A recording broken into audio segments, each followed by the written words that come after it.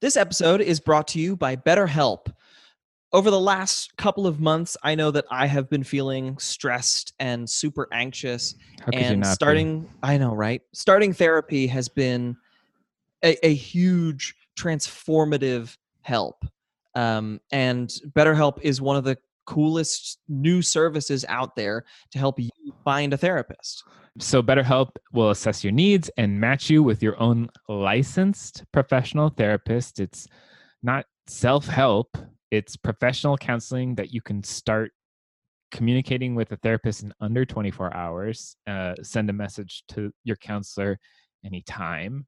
It's really wonderful. It's meant to, particularly in this time where we can't be going to people's offices, and you know, it was always kind of stressful to think about, oh, I want to, like, I'm going to go sit on a couch across from somebody for a while. This is great. It's more affordable. Financial aid is available. It is available worldwide.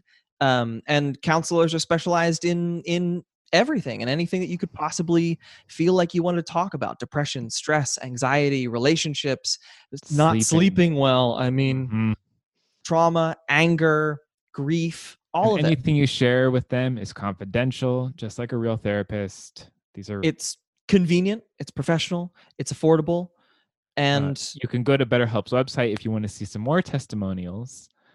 So many people have been using it that they're actually recruiting additional counselors everywhere. We want you to live a happier life. And so as a listener, you'll get 10% off your first month by visiting our sponsor at betterhelp.com/so-many-damn-books. You can join over 1 million people who have taken charge of their mental health. Again, that's BetterHelp, HELP.com/so-many-damn-books.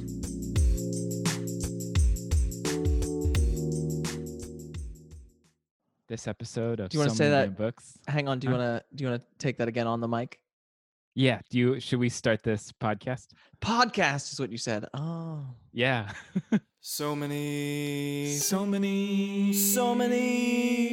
damn books. Welcome to So Many Damn Books. I'm Christopher. I'm Drew. And we have Lena Valencia zooming on in to the damn library. Lena Valencia is a writer and a teacher and the managing editor of One Story. As a writer, she has recent work in Tiny Nightmares, very short tales of horror, and also a short story in the most recent Epiphany literary magazine, the Borders issue, as well as work before. And you went to the New School with me. That's true. And you also ran a literary reading series at the Hi-Fi Bar many moons ago. Yes, the Hi-Fi reading series. R.I.P. To the bar and the reading series. Yeah. Oh, right. Did the pandemic take Hi-Fi away from us too? Oh, no. That was before the pandemic. It's long before the pandemic. Just gentrification and whatever else takes away bars in New York. Welcome to the podcast. We're so excited to have you. We're so excited to talk. I mean, we have a lot of short stories in our midst, and celebrating the short story is something that I've always wanted to do on the show, and we never really have. Yeah, this feels like the perfect time to do so. Right. Who among us can focus? Who recently has had the attention span to do anything ever? I tell you, Tiny Nightmares is about 3 pages. We'll take a little break in the middle of one of these to read the phone, and then we'll get But yeah, thank you so much for joining us, Lena. It is so great to have you. Thank you for having me. This is such an honor to be on the show.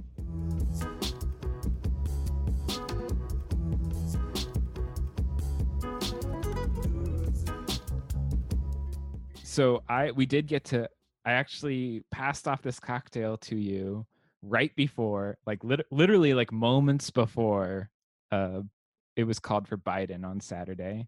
I walked away from you and heard people screaming from rooftops. And I was just I seriously thought it was a car accident at first.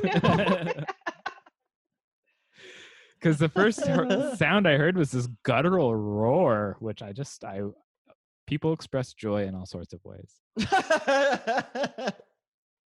but the drink. So I'm calling it the Return to Form, which is a reference to your character in Dogs, who is a screenwriter, and she's sequestering herself, and she's trying to make a return to form for herself. And I thought this might be a drink that she would have. It's I burnt rosemary, and so usually you do that as a garnish only, but I decided I would roast it and then shake that in the drink Oh with wow. bourbon, maple syrup, and tobacco bitters.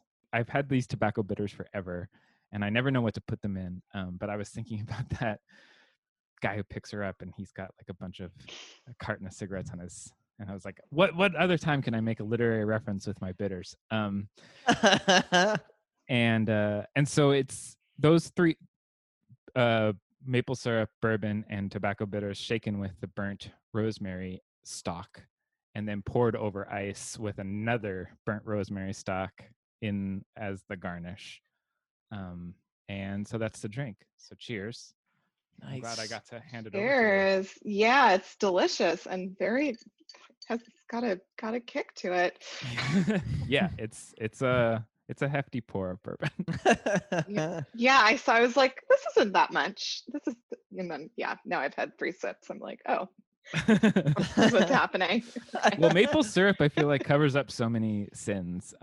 And actually, if you're going to make a cocktail with maple syrup, I highly recommend, I did it for this one, cutting your maple syrup in half or with some water, just because like otherwise maple syrup tends to shake up and get hard, kind of like honey. And you won't get the full flavor into your drink. So putting a little water in, and then I didn't shake the drink with water. It was just supposed to be poured over ice. I'm sad we couldn't get one to you this time, Drew. This is like the first time in a while. It's all right. What are you drinking? I'm drinking some Domaine Carneros Rosé that my wife got sent by her in-laws for her upcoming birthday.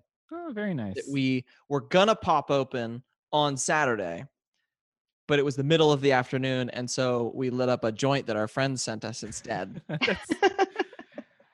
I mean, it got legalized all sorts of places. New Jersey, baby. Yeah.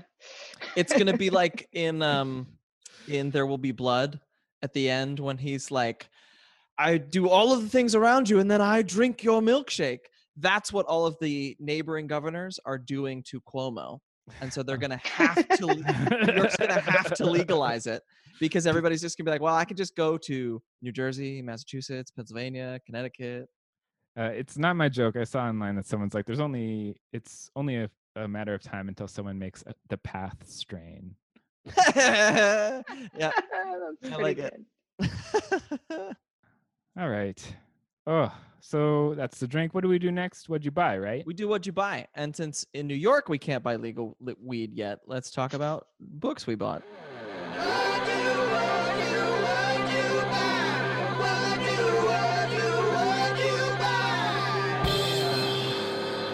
Lena, do you want to go first or do you want Drew to go first? I can go first. So I pre-ordered a couple of things. Nice. I pre-ordered the new Danielle Evans short story collection, the Department of Historical Corrections. And so I'm really excited about that. And then I also pre-ordered the literary magazine called Dinner Bell. Which is, cool. Yeah, it's a magazine of weird food writing. So that's coming in December, and I'm excited about that.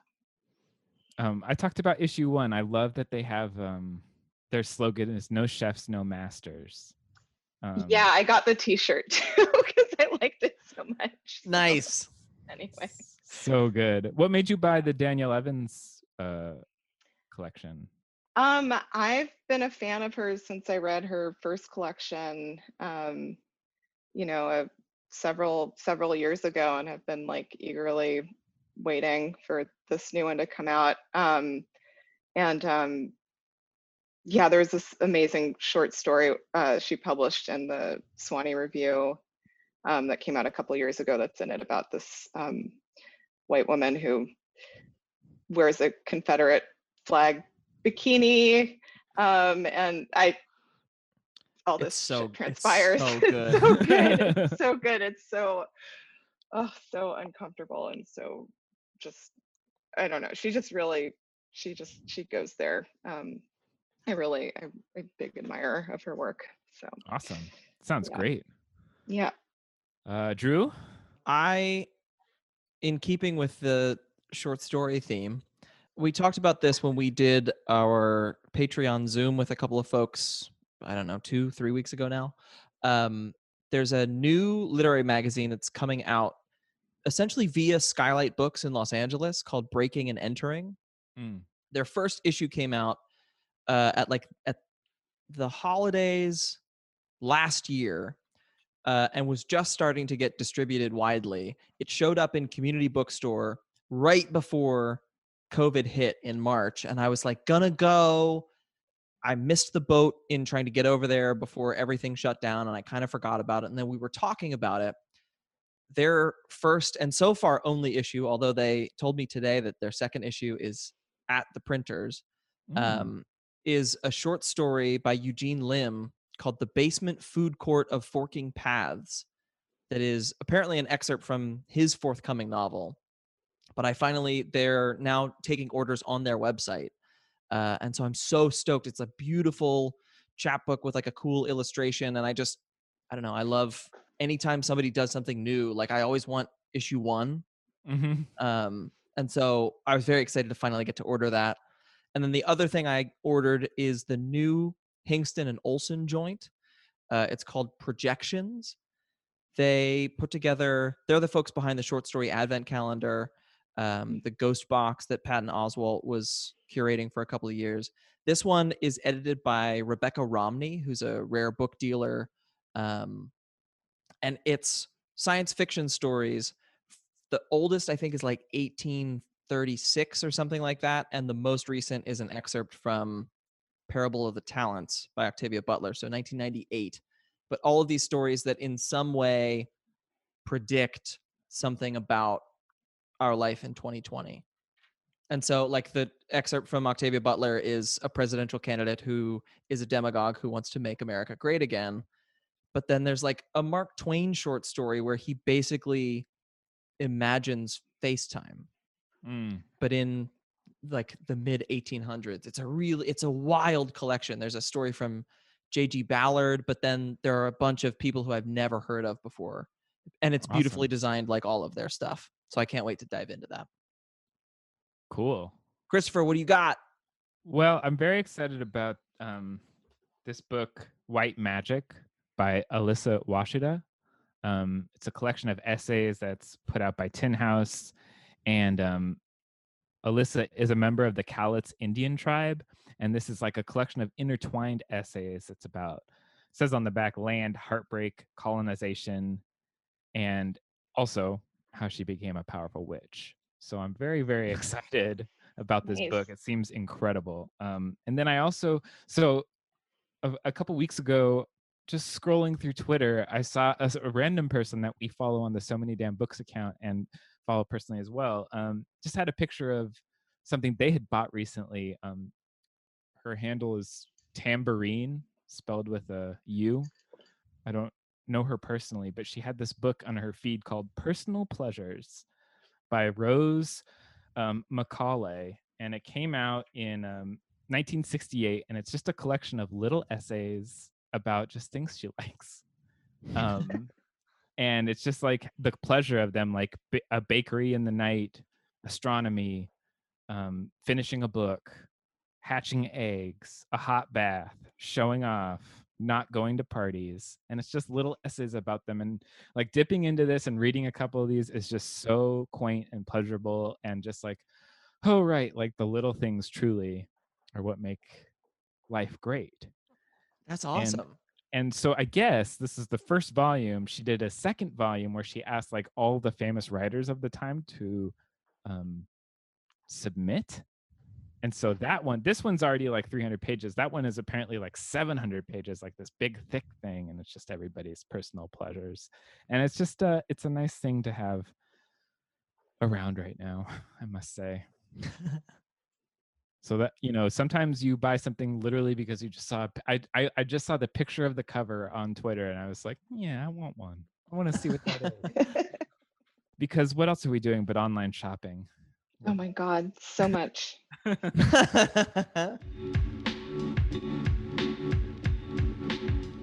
I'm really excited to talk about the short form with you, Lana. You've really worked on it in this very specific way. You're the managing editor of One Story, and I would love for you to. I've recommended people buying One Story on the show before, but I'd love to hear how you explain it to people.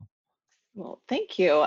So One Story is a literary magazine, and we publish one story per issue. So it comes in a small 5x7 kind of chapbook. We put it out monthly. We also have a magazine, a version for teens called One Teen Story, and that comes out 3 times a year with a illustrated cover and everything. Yeah, in addition to the magazine as an organization, we also run online classes, and we have a fellowship program. Yeah, that's the magazine. One Story was the first literary magazine I ever personally subscribed to. Cool. And I, before I moved to New York, I remember reading about the debutante ball, which was when anybody who has had a story as an issue of One Story, who's then published a novel, they get invited to this party you guys throw. And I remember reading about it and thinking, that is so cool. And then many years later, getting to go and being a part of it. It's just one of those things that One Story is it holds a special place in my heart.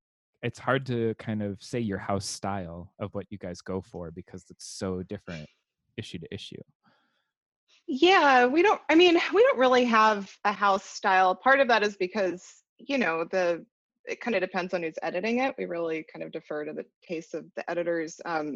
But also, and this is, what I tell writers when they ask about submitting to the magazine, or is because of its form, what we're really looking for is kind of a story that feels like a complete reading experience. So it almost feels like a mini novel, just because in a publication that's more of an anthology publication that has, it'll have an essay and then a short story and then a poem. Editors are thinking about the arc of the issue differently than if you just have, one single story that has to really carry the issue itself. So that makes sense. Yeah. So how is the managing editor position different than being the editor?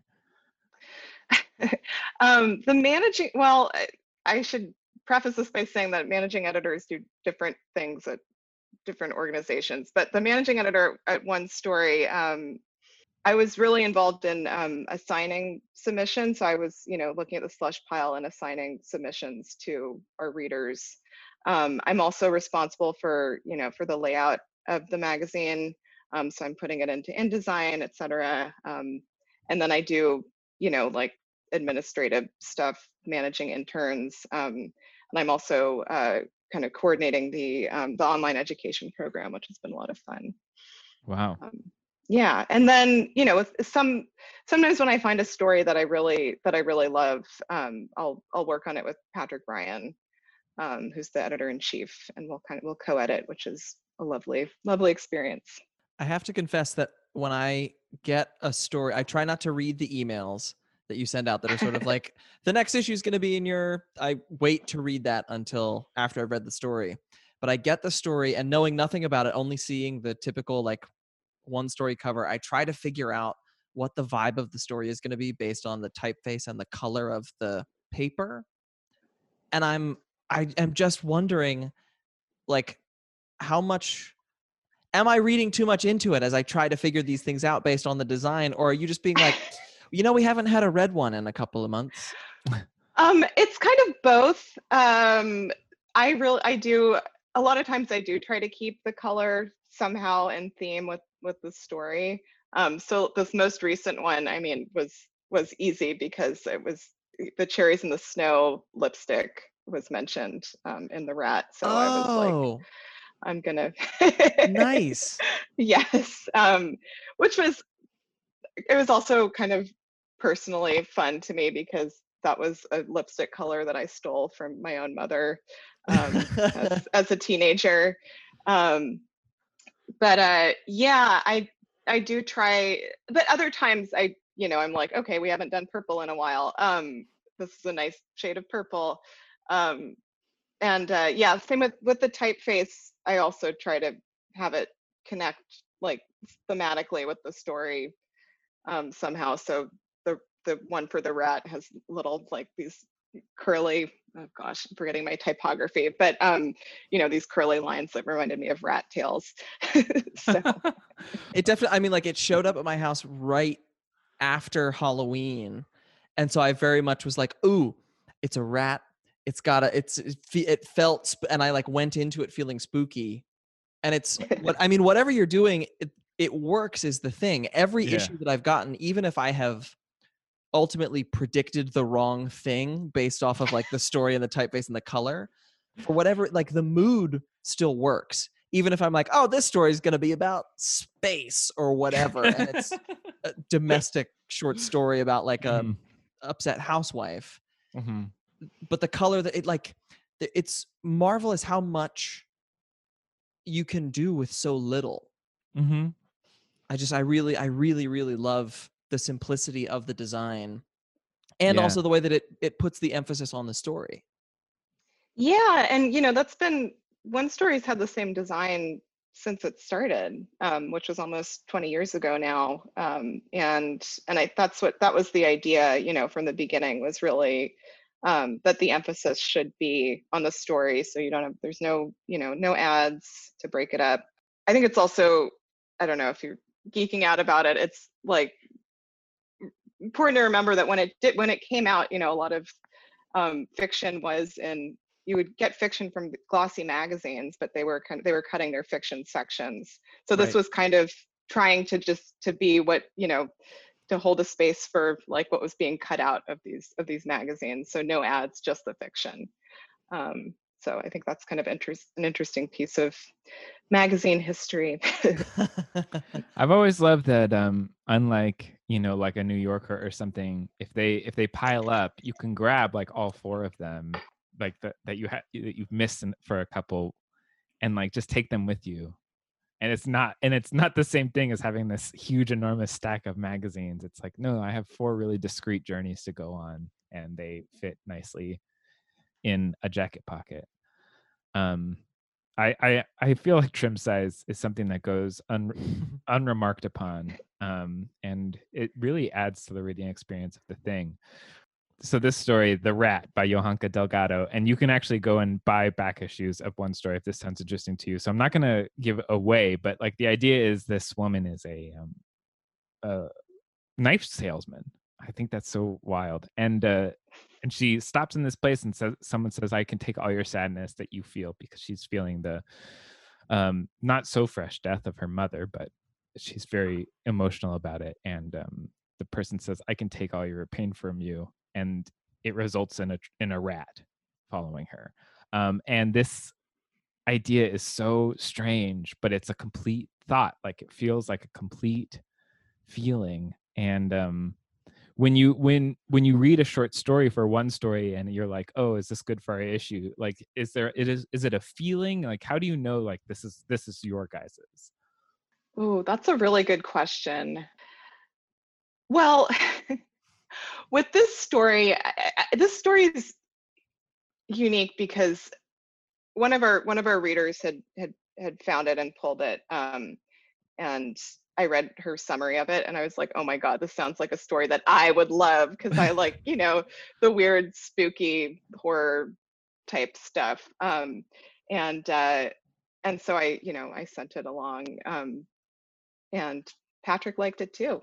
But I think the best indicator that the story is something, that the story's a keeper is, I'll be thinking about it for days later. And besides there are other obvious factors like like the language or the plot or some like amazing, concept. But yeah, I think that I don't know, the stories that end up making it always have some sort of staying power. And the rat definitely did. Yeah. And it also it has to be something. I mean, we go back and forth with writers a lot when we're editing a story. We go through many rounds of edits, and that's kind of just part of our editorial style. So it really does have to be a story that like you're so excited about you can read it like 40 times, which you can't say for every story. So Yeah, that is definitely true. Yeah, there are some really indelible images in this, and Sarah was watching me read it, and she was just like, "What is that story about?" Because there's so many times when you're actually like wincing at the page, like, "Oh no, no, don't do that." It's very visceral, those details, and it makes me think of the short story that you had published recently in Epiphany. Just to sort of switch over to your writing versus the writing that you edit.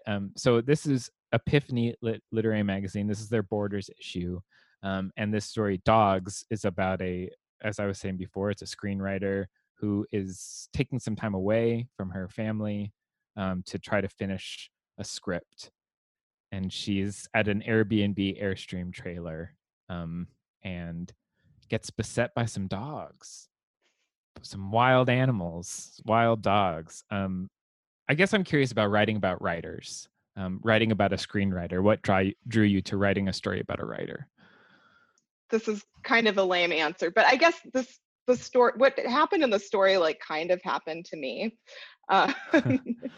So I was at a, and I guess I was trying to process it. So I was at a kind of a self-made retreat in the desert, and I went out for a walk, and some dogs started following me and barking loudly, and I, in hindsight, if they'd been like, they wanted to like hurt me, they probably would have, but at the time I didn't know that, and I didn't know what to do because there was no one else around, and I knew that you shouldn't run from them. Anyway, so I ended up like flagging down a car, getting a ride back up the hill, and it was this, they were very friendly. It was this couple, these, middle-aged couple, but the guy did say like, "Oh, those dogs probably wouldn't have done anything to you." It was just, and the wife was like, "Why would you say that?"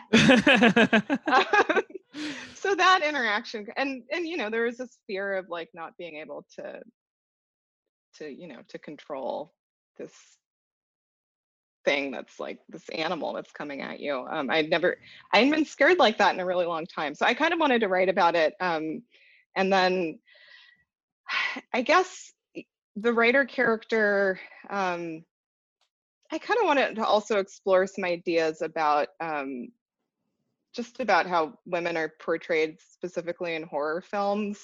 And I kind of wanted to, I don't know, to write a little bit about that in fiction, which is why I made her, a horror writer.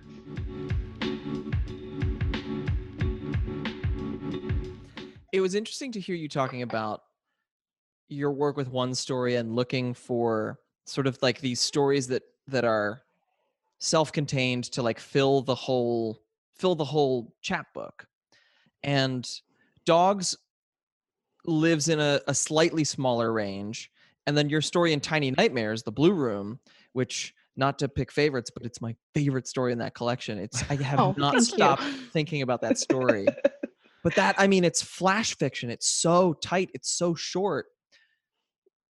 What is it like moving between all of these worlds, as editing, looking at larger stories, writing, trying to choose the size for the stories that you're going to like? What's that experience like for you? Writing the Blue Room was actually just a fun exercise for me. I tend to kind of sprawl out with my fiction.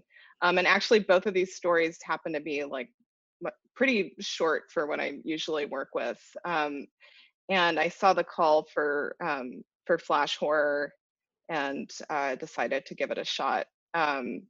So yeah, because I guess it's not really something that I think about when, you know, when I set out to write a story, is how long it's going to be. But in this case, I was forced to, and you know, I think a lot of writers say this, that constraint kind of lends a sort of freedom to work. And so that story was particularly fun to edit, and my writing group helped a lot with what could be cut and how to, you know, how to keep it within a word count. But it felt for that one, I really had to, you know, to think about it. It almost felt like how I've heard like writing poetry be described, where you really have to decide, like, do I, you know, do I need this word? Do I need this sentence? Like, how can I say this in as few words as possible? And really, you know, make the language stand out. So that was fun. It was a fun exercise, and I'm happy with how it came out. This is the story that you had in the new collection, Tiny Nightmares, and this is their second in their Tiny series. They had Tiny Crimes, and their third. Because they had Gigantic Worlds, which is flash fiction about sci-fi. Sci-fi. So 3. Yeah. So so they had like crime fiction, sci-fi fiction, and now horror. And so the Blue Room, I mean, it's barely 4 pages, but it's I feel like it's like the fantasy of, other than it being horror, it's like what you want from visiting an art installation. Like, go if you could to choose your experience of an art installation, it would be to go and to experience it and to walk away with it really changing you. Like that's like what you want. And then so this is like, what if that happened, but it's absolutely horrifying. And I really love that. It's sort of, I wrote It Follows meets The Ring. That's my admittedly amateur horror movie watching. No, those are not amateur horror movies. No, it's as an amateur horror watcher. I'm new. Okay. I'm new to the genre myself. Those are really scary ones. Yeah. Well, it's really scary. I mean, what happens to your character in the story is terrifying. And I mean, how do you scare yourself while you're writing? I guess that when I don't really get scared while I'm writing. I don't know. I just think about what would be really creepy if you're in an isolated space and the answer is a ghost or a demon. I don't know. You know, it's a ridiculous question. I'll admit it. I just was thinking about, like, throughout this collection, there's so many moments where I'm just like, were they scared while writing this, or is it just like, you know, like turning some knobs? I think when you're writing horror, you're thinking about the character, you know. I don't, if you know the end of something, it's less scary. You're removing like that element of suspense, you know, that you have in like a horror film or a horror novel. And you're thinking more about how to dial it up. Yeah.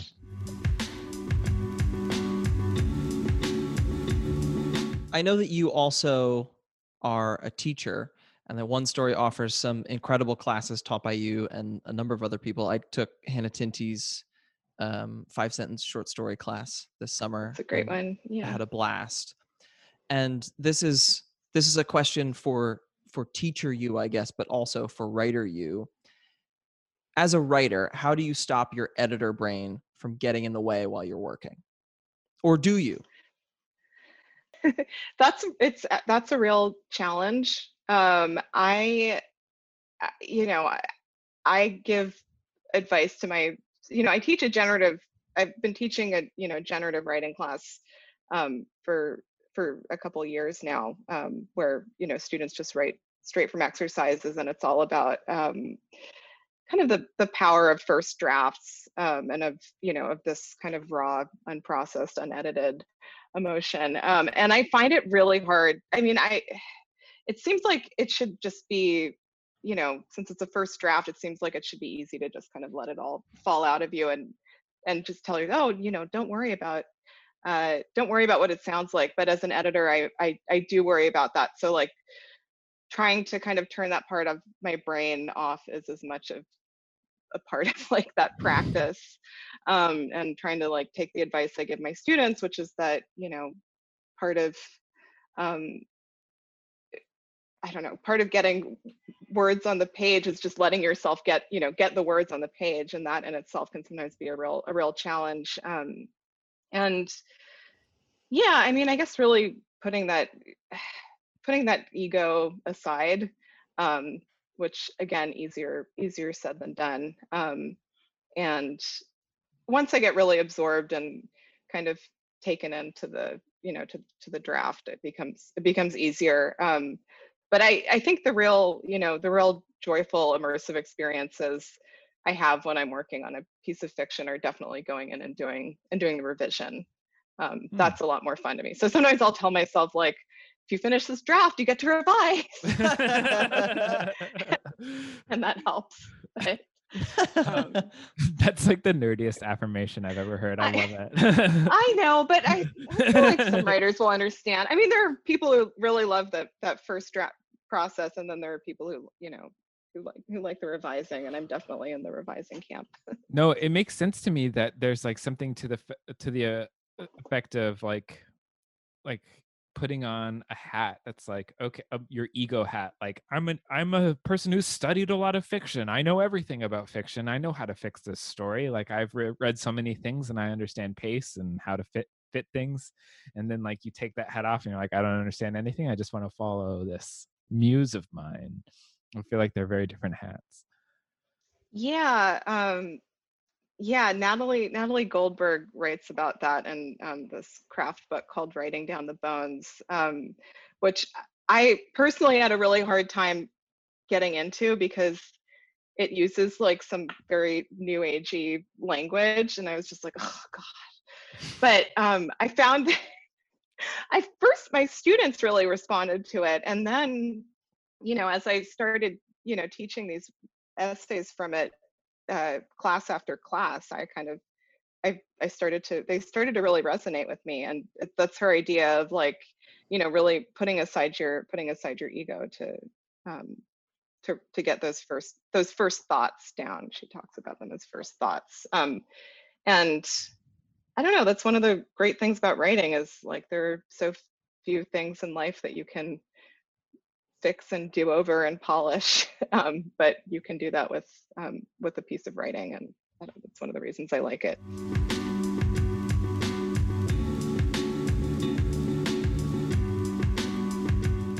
Was this how you saw your writer's life playing out when you were at the new school, when you were getting an MFA?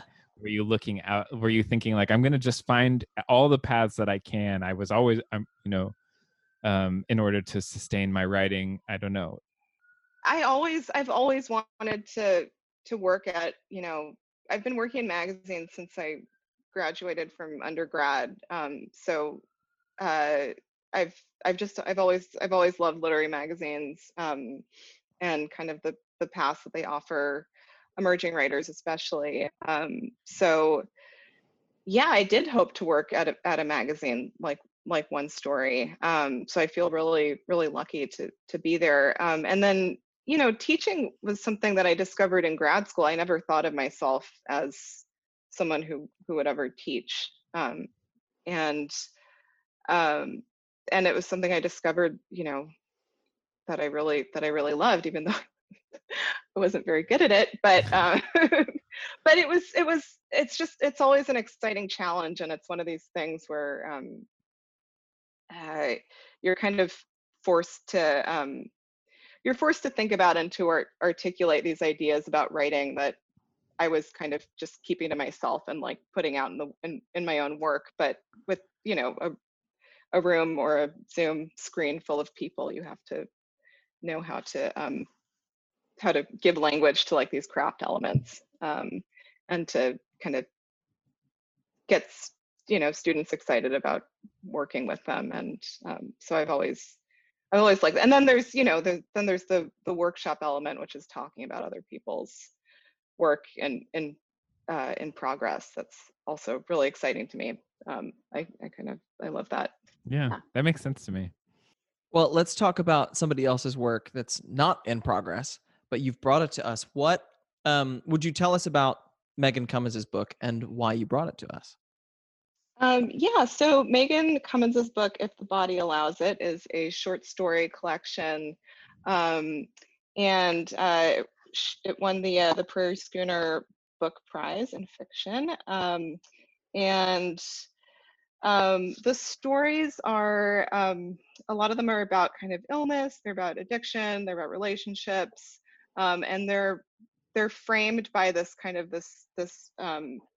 this main story that kind of threads through, about this young woman with an autoimmune disorder. And I really love it. I love it because it's, her humor is so amazing, because a lot of the stories are pretty dark, but they've got this like this dark, rich sense of humor, that that I feel like it really sets them off, in a way that makes it so fun to read. And I also think that, I mean, it's one of the few pieces of contemporary fiction that I've read, and I'm sure there's other work out there, but that really deals with, you know, the like the consequences of like our healthcare system, our crappy American healthcare system, Yeah. and how much, I think a lot of times in fiction, the impulse is to, to kind of avoid that, or to kind of stay away from the political.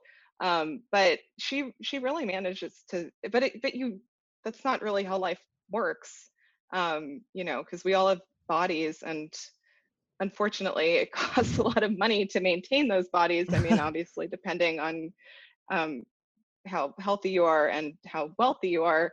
But yeah, I think this collection addresses that in a really interesting way.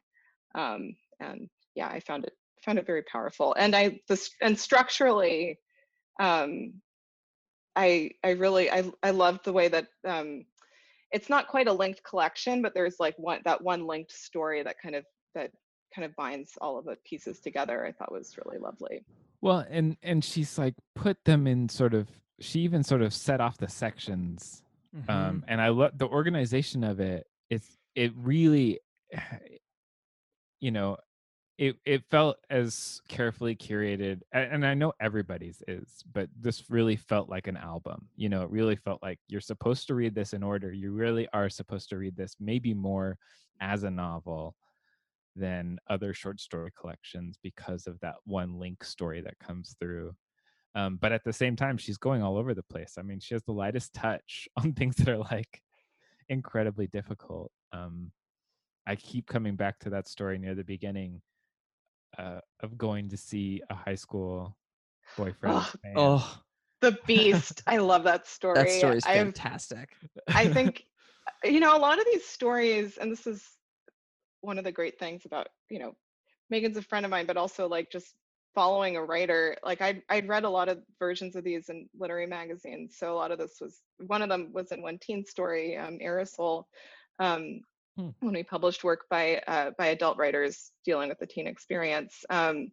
But they definitely stood up to the reread, and I just discovered more that I loved about them. So that's just, not everything is, you don't get to reread everything, or you don't want to, but I don't know, her stories, I feel like definitely benefit from second or third read. Well, There's they're so something. tight. Oh yeah, but there's something too about the way that structurally, once you realize that sort of the thread story, that the woman who is telling the thread story is also the one who's been writing some of these stories that we're reading, and there's this lovely blurring of the line. Once that happens, I definitely had that impulse of like, oh shit, I want to reread some of these. Just like it made me think about them differently in a way that I really I loved the discovery that came from that. And that it, you Yeah. know, I love it when an author sets up the like, reread this someday. So often you get to the end of a book and you're like, okay, that was fun, and maybe I'll reread it someday. But when there's that hook that makes you think like, ooh, I'm A, going to reread this, and B, when I do, I'm going to definitely get something different out of it because of the knowledge that I have from the first go round. It's just like, Yeah. I love that. Yeah, and it feels sort of like it's like the effect of I have these Philips Hue um light bulbs Hell in yeah. that you can control the tone of on your phone, and they go to every different color that you could possibly want, and it's just one of these things that's just like it changes the whole valence of a room. Like you just thought normal lighting, your room looks normal, but you turn it purple, and then once you turn it back to a normal lighting, you really have a different view of it. And I felt like that while I was reading these, and got that sort of like, oh, there is a blurring that she's playing with. That's always exciting. I feel like there's some people who are writing short stories and they're writing them because they had a short idea, and there's some short stories that I feel like someone was following them and they're like, oh, I guess this ends here. Like they didn't know that that's where that was going to go. And I felt like that was happening over and over with Megan Cummins' story. I felt like that was happening in each of these stories, that they were more like she was following something that was important to her that she didn't know where it was going to end up. Yeah, I mean, they definitely. I think part of that is that the endings. A lot of them feel like she does this cool where they seem abrupt, but then on a second read, you can kind of see how they work, Yeah. which I kind of love. Um, it seems like they kind of sometimes it seems like they just kind of cut off, but then when you sit back and you think about it, you can see how some of those strands got tied together. I love the old editor trick of like cutting off your last paragraph, as like, and you ended it here actually, if you think about it.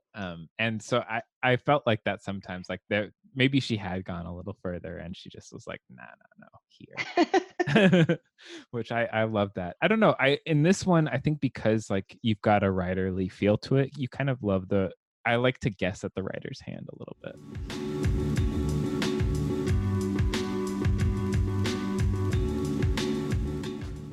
It's so fun to be not only introduced to a new writer, but to some of the great work that's coming out of like university presses, and particularly around short fiction and short fiction prizes.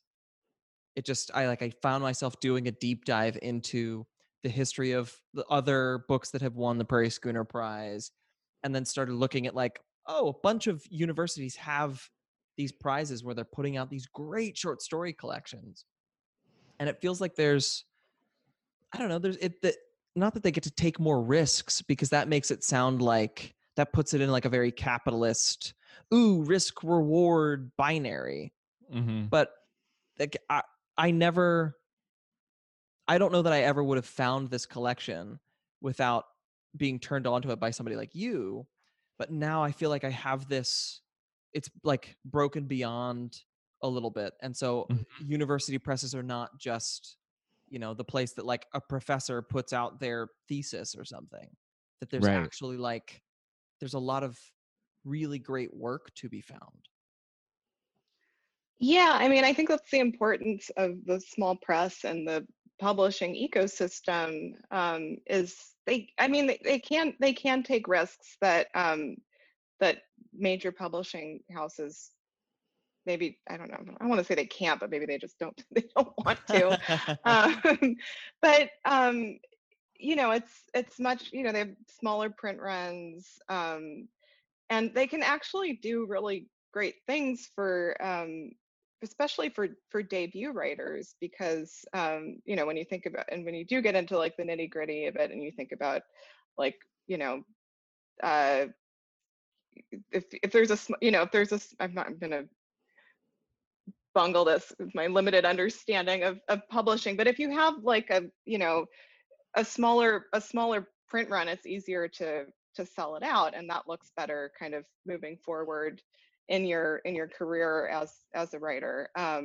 And there are many writers who've been, championed by small presses at the beginning of their careers, who've gone on to do, to do great things. Like, Grey Wolf is one press that does that with a lot of writers. I mean, Yeah. someone like Leslie Jameson.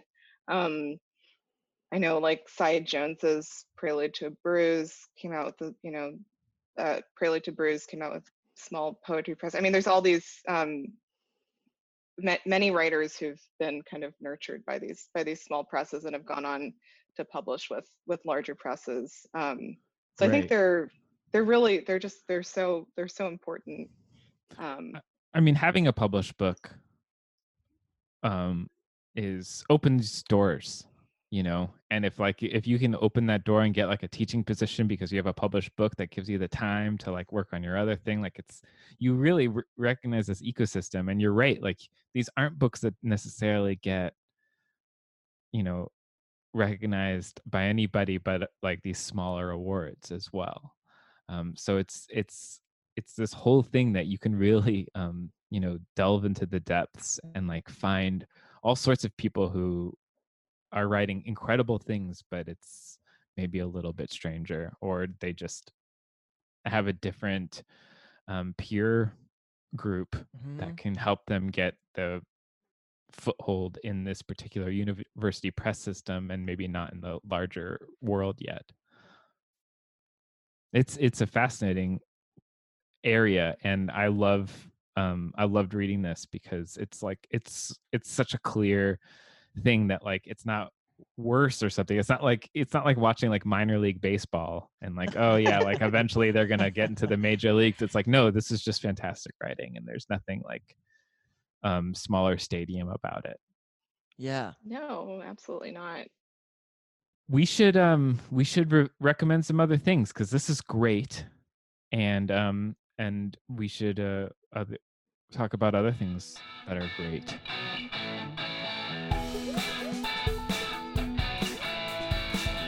We read some pretty cool books. We recommend you take a look. Yeah. Drew? Actually, okay, it was already mentioned. Lena, the Danielle Evans collection, the Office of Historical Corrections, is so good. It's I'm so excited. good. I started reading it in September and have just been drawing it out, and the short stories themselves are all fantastic, and they're all like great one-sitting short stories. The novella, the titular novella at the end, is just holy shit, it is a knockout. I had not read her first collection, but I immediately went out and ordered it because it's just like, it's a perfect collection. In a way that, I don't know, I feel like it's so easy to be like, that's a really great short story collection, and I really loved some of the stories, but like, when you have a collection that in and of itself, you're just like, everything is a home run out of the park. I really felt that way about this collection. And the other, I'm going to recommend a second short story collection that is also great. And it's that thing of like reading one of your favorite writers when they have a new short story collection out. There's just, I don't know, there's nothing better. Kevin Barry has a new collection that's already out in the UK, and it comes out from Doubleday in the States in early 21, I think February or March, called That Old Country Music. And it's a bunch of great Kevin Barry stories. And I found so much comfort being able to go back to knowing, in the same way that I found such joy from discovering Danielle Evans as I read each story in her collection. There was also, like, particularly over the last month, the last few years, just like the comfort that comes from reading a new short story by somebody who you just adore. I felt that way about Kevin's new collection. So those are my two. Lena, how about you? Oh gosh. Well, to kind of bookend the would you buy, Christopher, you're when you were talking about the book that you bought after seeing the cover on Twitter, what was it called? Personal pleasures. Personal Pleasures. It reminded me of this wonderful book of essayettes by Ross Gay called Book of Delights, which came out, I believe, in 2019 or maybe early 2020. But he does, he's a poet, and he does something similar where he writes these very short essays, almost like, they're poet essays, so they're prose poemy, but just about things, he set this assignment for himself to write about, to spend every day writing about like the idea of delight, and so you get these lovely essays. Like there's one about like taking a tomato plant on a plane, and it does also go to some, I bought it at the beginning of quarantine thinking like, oh gosh, this will be like a nice break from all of the horrible things going on. And some of them are, but then some of them aren't. Like they really get into like, to racism and to other non-delightful things, but kind of like just kind of I don't know, really expounding upon the idea of delight and what it means. And the great thing about reading it is it forces you to kind of, I don't know, to look at the world around you and to try to think about like, oh, I could write an essay about, about that that person playing guitar in Prospect Park or something, and the delight that comes with that. But yeah, I don't know. It's a lovely book, and I've been stretching it out. I haven't finished it yet. I've been reading like I'll dip in and dip back out of it, but it's a really great little book. Nice. Cool. All right, you're up. Oh yes. Okay. I'm going to recommend two things. One, neither of them are books. Surprise. I haven't been able to read like anything. I've been reading for work, but I just cannot. I've been reading the same Joe Hill book for a few weeks now, and it's great, but it's just how getting into a narrative has been so hard. And so this podcast called Rabbit Hole, put out by New York Times. It's incredible, and it sort of talks about, the first few episodes are about how someone became radicalized by YouTube, and then the last few are about QAnon, and they're real people, and these stories of just like, the idea of the podcast was like, what is the internet doing to us? And each episode is like 30 minutes, and they're just like, I rarely binge a podcast, but I listened to all of these like right in a row because it was so compelling, and it really I don't know, it felt important to understand how the internet is playing a part here, because it is. And then on the more fun side of recommendations, I haven't had this feeling in a long time from a YouTube video. It felt like back in college when you would just like bring a YouTube video over to you would like run over to your friend's dorm and like, oh, I've got a good one. And then you would like go back and forth, like showing each other YouTube videos. I felt that for the first time in a while with this video called Earn 20K Every Month. Oh my God. Be Your Own Boss by Brian David Gilbert. And it's like a comedy video that turns into a horror movie that turns back into a comedy video.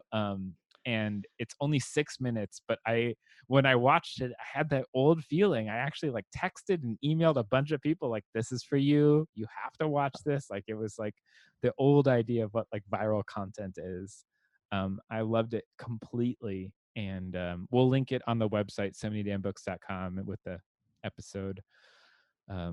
Gave me a real Too Many Cooks vibe. Yeah, a little bit. which I feel like is the last time I got multiple people sending me a video being like, you need to watch this weird thing. I'm not going to tell you anything about it. Honestly, I thought you'd been hacked. Well, yeah, the email you just sent was like, you gotta watch this, and the link on the video is like, earn 20K every month, and I was like, I don't know about this. I'm gonna open this in an incognito window just in case. Perfect. Cybersecurity. You're good at it. That's what incognito windows are for, right? Yeah, but it's not a virus. It's it's a YouTube video, and it's so good. It's so good. It's a short story of a YouTube video. Nice. That's my recommendation. Lena, thank you so much for joining us. Thank you for having me. This was so fun. And I really, I love talking about short stories. So I'm glad you had me on. I mean, honestly, this is the best time. If you for some reason are, I know that I have this feeling, even though I like short stories so much and reading them, I know I have this feeling sometimes when I'm like, oh, that looks interesting. And then I realize like it's a short story collection, or a novelist I like comes out with their short story collection. And I feel a little like, like, why didn't you write a novel? But then I think I've forgotten. I forget all the time how great they are and how satisfying and life enriching they can be when you really don't have the attention span for it. And I feel like of the many things that this last year has robbed from us, attention span is one of them. And short stories can make you really sort of get back into the groove of taking time for reading. Yeah. So that is the recommendation for all short stories. Yes, buy short story collections. Buy them. You're gonna find something you like, and guess what? If you don't like that story, flip and go to the next one. It's fine. Go to the next one. It doesn't matter because they're gonna be different. And also, what you should do is review us on iTunes. You can also go to our patreon.com. I think they call it Apple Podcasts now. Maybe that's why we haven't gotten any reviews recently. Oh, excuse me. We just... I don't know. I haven't checked. I don't look. Sometimes I just say this because I know reliably it will provoke a reaction. We just got to 200 reviews on iTunes. Wow. Which is amazing.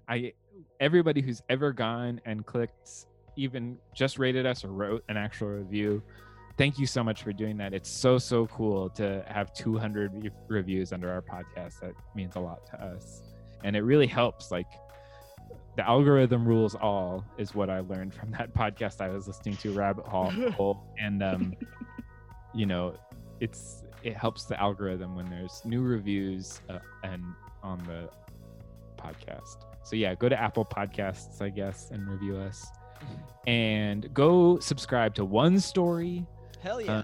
Go buy the Rat from their archives. It's an incredible one to start with. It's a really good one to start with. Also, Epiphany Literary Magazine, it's fantastic. It's a gorgeous issue, and they are going to be putting out great stuff, so you could subscribe to that as well. And Tiny Nightmares is a great short fiction collection, and you can read this incredible story that Lena wrote in there. There's a lot of places to find the work. And you get to read a lot of other writers too, not just me. So yeah. A lot of others. No, we're recommending you. That's the point. Okay, sorry. That's my problem. Truly, nothing can recommend you more than the fact that you are not only a great writer, but a great champion for other people's writing. Yes, exactly. Oh, thank you. Yes, I try. And so we'll be back in 2 weeks, and thanks for everybody. For everything to everybody. Everybody. Yeah. We've done it, folks. Bye. Bye.